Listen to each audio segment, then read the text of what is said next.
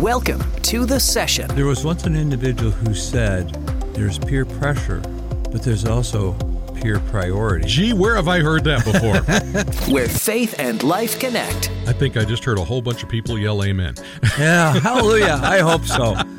A time to explore issues facing the family today. Marriage is about what can I look at inside of me and take care of in me to offer to my spouse a better me. And where it's okay to laugh a little. It is so good to hear you say that, to hear someone else preach that message. It is. Well, again, for years I've heard you preach it. Yes. It's finally soaking in. Yes, the celebration of success. Welcome to The Session on Rise FM.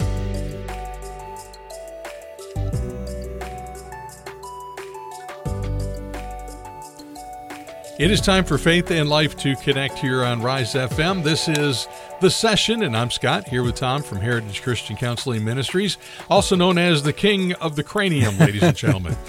So we're going to wrap up our conversation today about tips for becoming a better blended family.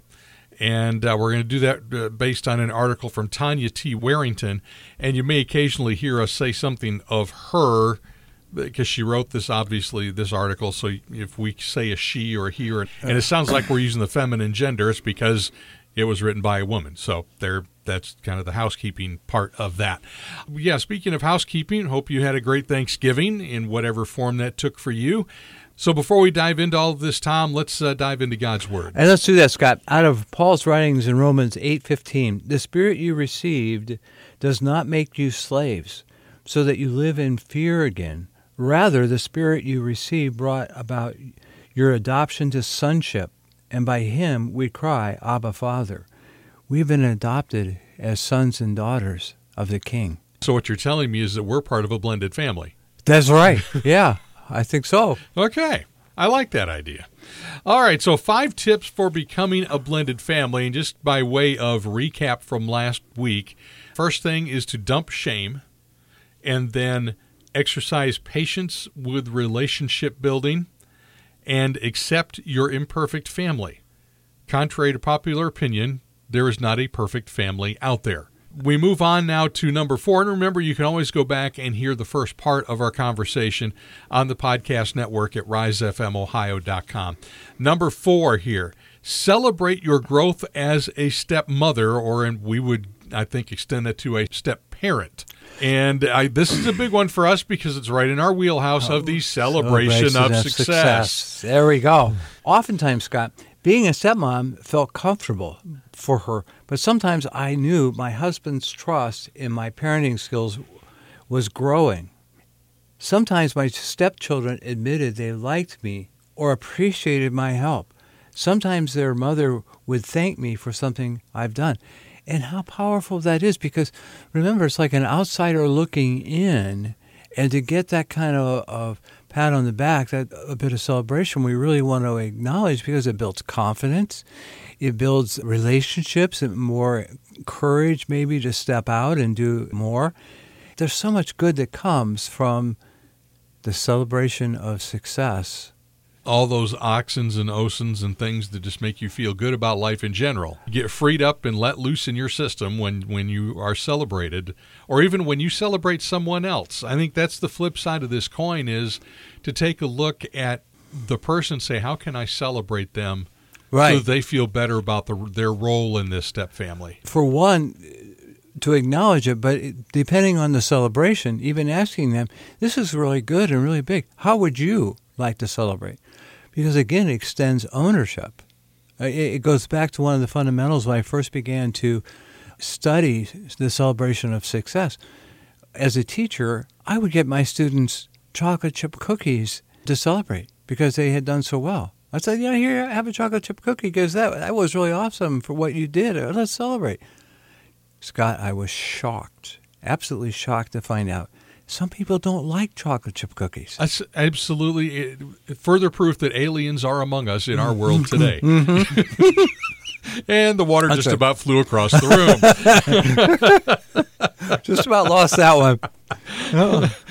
I mean, how can you not like chocolate chip? How can you not like my grandmother's peanut butter cookies? There, yeah. I mean, come on now. Really. And so it also shows more ownership for the person being celebrated for them to say, you know what I really would like is some of your lemon meringue pie or your cherry pie or something that they own it then. They know that that's going to happen. That also helps them make more decisions and build in their ability to do decision making. So there's the first thing here as we get going here today. Celebrate your growth. Celebrate the success of it. Now, this next side is kind of where we could step in and be helpful to the step family, and that's to create a healthy community. And Scott, so important. Be proactive about managing your marriage and family. When we're proactive versus reactive, we're taking steps toward health in our family. Otherwise, we just react to whoever messes up. And then your reaction is driven by anger or emotion. It's not going to be very successful at all. That doesn't set you up for celebration of success. That sets you up for failure. There. Try to join a step family support group. And if there isn't one, be proactive and create one. Way to go, Scott. Yes. See, even the blind squirrel can find a nut sometimes. Yes, and we can celebrate that nut. I'll take a chocolate chip cookie. I don't blame you. It would be very helpful to visit a step family website so that you're gaining in knowledge.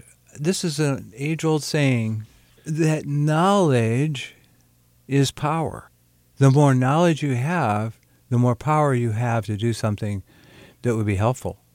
So just think about it with a step family. If you learn from a step family website, now you're empowered to go out and do it. And you hear about one on Rise FM regularly with Ron Deal and Family Life Blended. He's an awesome individual. So we can also tell others about our experience, Scott, and invited both step and non-step families over for an evening to a meal.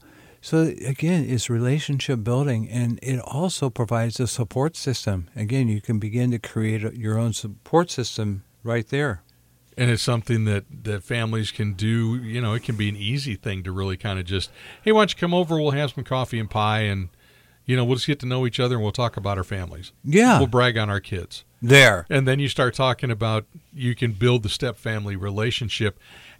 I've been sitting here looking at this as we've been sharing just here this little bit, and it just made me wonder how helpful it would be if maybe we don't understand the step family as much. Maybe, you know, like you and I were raised that the step family was really, something's really, really wrong here. And there's something, you know, the traditional family was all that in a bag of chips. Well, now in today's world, about a half of all families are blended families. So there are things that maybe you and I would not understand as a traditional family that we could learn from the step family, and maybe sitting down with them and, you know, how did you make this work? Yeah, what worked for you? What a great thought. You know, there's one example we've talked about in history is you're coming from two different families that have two different sets of traditions.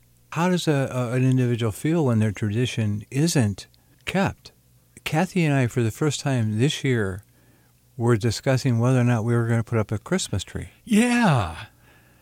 My mom and sister go through that every year. Well, do we want to put it up? It's just the two of us. What we've come down to is, you know, we were thinking maybe we could get some kind of tabletop thing set in the front window because we are going to be in Texas. And so, like, what was the point?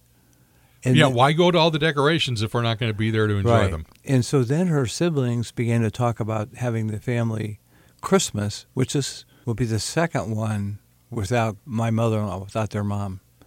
And so we definitely decided that we were going to have it at our house and we're going to decorate. And that gave Kathy motivation to want to do it. And I think this is really great. In the past, some people have chosen not to. oh, I got to drag it out of the basement, and I got to put the lights on it, and heaven forbid I put tinsel on it, and and what do you do when the lights don't work? When you plug them in and half of them are on, half of them are off. Yes. That drives me bananas, by the way. Oh, I bet. We could do anger management. Oh, there's an anger management show right there, just on Christmas decorations and ornaments. You betcha. I bet the girls head for the hills when you are... There is a routine to how we do this. I put the tree up. Okay. I do the actual assembly thereof. Then I go to another room and watch a football game, and they decorate. Okay. That just seems to work out better. I can vent while I'm putting the tree up, and then they can come do all the hanging things, and I can just kind of go watch a football game and not worry about it. Tradition at our house has always been the Friday after Thanksgiving. Now, that's Black Friday. Uh-huh. We would go and get a Christmas tree. The live tree, yeah. And, most of the time, my job was to bring it out of the vehicle and put it in the stand, and Kathy would tighten down the stand so it was got to be plumb. Got to be straight. Yeah, can't lean toward the Schmitz or toward the Joneses. It's got to be perfectly straight. See, there you go. Yeah. So here on the session, we're not talking about Christmas decorations. We're talking about becoming a better blended family. Yeah. And there are some reminders as we get toward the end of this today. Some reminders in the article written by Tanya T. Warrington, so reminders for stepmoms, but I think these transfer just as well to step-parents in general. Yeah. I think we can do that. The first one, Tom, pray for yourself, your marriage, your bio kids, your stepkids, and their mother. Yeah, my first instinct there, Scott, is to think, you want to pray. You're so outnumbered right there. You want to pray for help. Absolutely. Yeah. So with God's power and love involved, you can build a step family that defies this statistical norms. There's two primary things that come to mind quickly about what sabotages or what hurts it. One is when anger is still present about the divorce. And that in itself can create issue with, I'm not going to cooperate, I'm not going to have family. So it's my will and not God's will. Well, if we really, I don't know about this. I think I'm okay with it. God's will, we would say settling for second best in the divorce in the first place. God's will. Now, I also want to say that I don't want to see you get inundated with emails. There are some reasons that are very clear divorce may be right, like serious abuse and things like that. Yes. So we're not saying necessarily that. But when we settle for God's second best, it's second best because it's not going to go as well. There's going to be issue and problem. So anyway, the second one is the anxiety and fear of, I don't want to mess this one up. I've messed up a marriage and a family already. So they're overzealous. That's getting into the microwave mentality again. Mm-hmm. That becomes really important, that if we put God first, we understand it's a fallen and damaged world, and we want to rely on Him in the step family, the blending family. The probabilities definitely go up. Absolutely. All right, second one, don't assume that you know what your stepkid's mother thinks of you or what she's telling her kids about you. Kids aren't always accurate as a recorder or a reporter. I love that. They will basically say what they think their parent wants to hear oftentimes. That's why they're not so accurate. But when we assume, what we're actually doing is happening there is you're trying to project what you think, your perception. My stepchildren's mom must be thinking this because I'm thinking it. So you've assumed and identified her having the same issues you do. What if she doesn't have those issues? If you're angry and you're assuming she's angry, then, what's going to happen there? You're walking in looking for trouble. Yeah, it's not going to go well. Again, not a celebration of success, a setup failure. This is where Scripture, when I have said to my clients over the years, do you want to be in God's will? Oh, yeah, I really do. God's will is written in His Word, subject specific. If we're talking about anger, what does the Scripture say about anger? That being in God's will is following what it says about anger. If it's fear, what does God's Word say about fear? And when we try to follow what God's Word says about fear, we are in His will. So what does that mean to the step family? It's relying on our own strength that, hey, I'm angry about this, I'm hurt by this is not what I wanted. That plays into what goes on in terms of the battle that's going to be assumed and maybe not even thought of in the first place. It's going to happen. Don't assume the problem until the problem exists. Yeah. If you just let the idea come into your head, and this is a struggle for me, we've talked about the battlefield of the mind, and the idea that, well, just because I'm thinking it, right? Well, no, wait a minute. Because I'm thinking it doesn't mean it's true, and if it is not true, then it's a lie from the pit of hell, and I need to reject it in Jesus' name and put it out where the light is. That's true, absolutely. A key fundamental that the pastor who led me to the Lord as a young teenager would say, Tom, it's real simple. It's either from God or it's not. If it's not from God, then it is from the pit.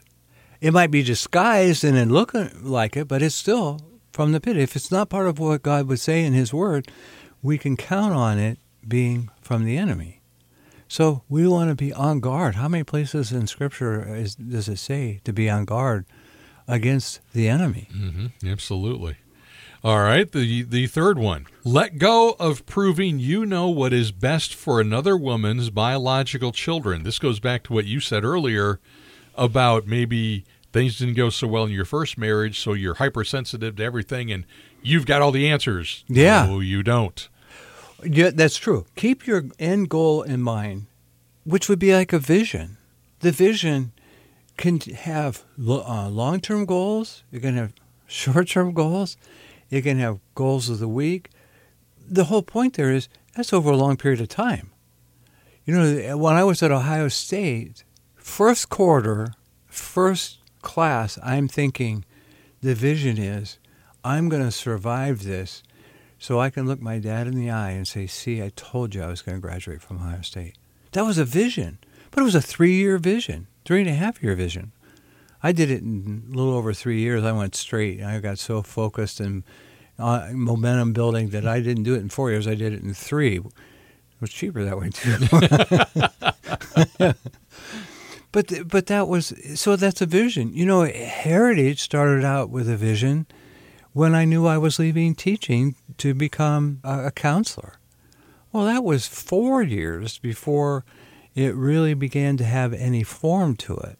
So when she's saying, keep your end goal in mind, well, how about a vision of what it's going to be like and how it will feel to someday connect with these stepchildren when we look at them more as maybe adult friends, the potential there, and maybe as adults they might realize all the things you did for them. I think that's really important. You're building a loving home, not a courthouse. That's true. Oh, yeah. Yeah. And so when we realize that we want an environment, a culture in the home that's loving and caring, that's what's going to happen. To me, I think that's really critically important.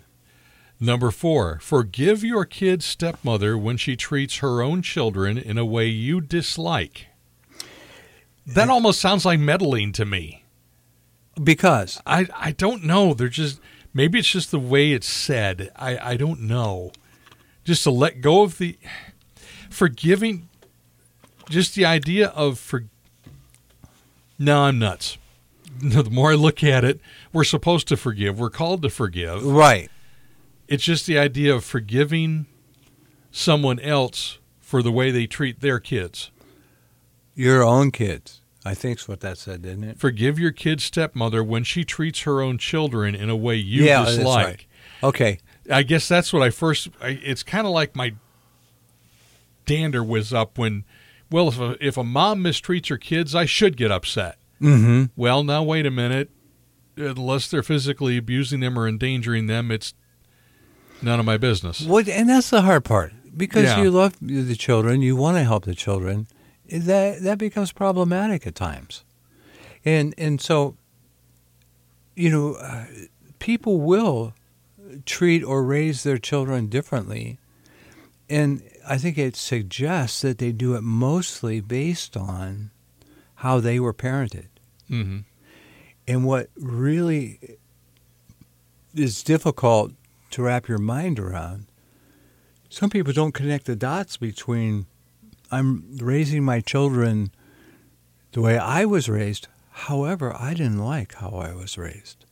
I didn't feel good in how I was raised. But sometimes they can be too close to the forest to see the trees. And that happens. And you go, oh yeah, you know what? I didn't like it when that happened to me. I wonder how my child feels. So how can I do it differently so they don't feel like I did? Right. When we talk about the generational curse and breaking the chains of the generational curse, what an incredible blessing to be set free and to know the truth, and the truth of what Scripture says, the truth about Jesus and how it ignites a family. We can break those chains of history that were there and the generational curse. And there can be life. I am so thankful to this day. Kathy and I are so thankful that the generational curse did not continue in me. Mm-hmm. And it took a lot of work for that to happen. It did. But praise the Lord. I will always be thankful that He gave me a feeling early on. I just had this sense. Sometimes I think I don't have it as much as an adult as I did growing up when I was experiencing what my dad and my brother were doing. I'm like, I don't want any part of that. I didn't know there's something really wrong with that. I'm not comfortable with that. Yeah. And I wouldn't participate. Now I understand why. Yeah. Number 5, don't say anything critical about your stepkid's mom when there's even a remote chance of the kids overhearing it. That's true. Scott, it simply isn't worth it. You would emotionally wound the child with that critical comment. And it will also sabotage any potential for relationship you would have with that child. Exactly. Yeah. Why would you want to do that? Yeah. Yeah, because if they accidentally hear it, and children hear a lot more than we give them credit for hearing, I'm pretty sure. Mm-hmm. Yeah. They just don't know how to process telling you what they really think about it yet. Yeah. Yeah, for sure. Especially in the younger ones. Number 6, don't try to be the best stepmom in the world. Yeah, this is important. You'll have good days and bad days. We all do. The only people in life, Scott, who have good and bad days are those who are breathing. Okay, yeah, let's go with that. Absolutely. And it's going to happen. Yeah. There's going to be great days where everything goes well and you go to bed and look at your spouse and go, wow, that went well. Yeah. And there are going to be other days at the end of the day you go to bed with your spouse and go, what were we thinking? Yeah. Right. Oh, my word, yes. That's give yourself a break. Yeah, right. Give yourself a break. So there you have it at last. The 5 tips for becoming a blended family. And you'll be able to read the show notes for all of this on the podcast network at risefmohio.com. And Tom, if someone needs to start a conversation going into the holidays, going into Christmas time, the idea of the negotiation that needs to take place, the dance that has to take place between bio parents and step parents and blended families and the other families, and then there's all the extra grandparents, right? Sometimes, so maybe sitting down could provide some focus, some direction. How could they get a hold of Tom and start that conversation? Well, if the life coach in me can be reached at heritagechristiancounselingministries.com. And if you've got a topic for us to cover on the session, please let us know. We would love to hear from you. You can email that to me, Scott, at risefmohio.com. Thanks for joining us tonight for the session. Thank you for joining us for The Session. You can listen to previous episodes on the podcast network at risefmohio.com or wherever you get your podcasts. You can find out more about Tom Russell at heritagechristiancounselingministries.com.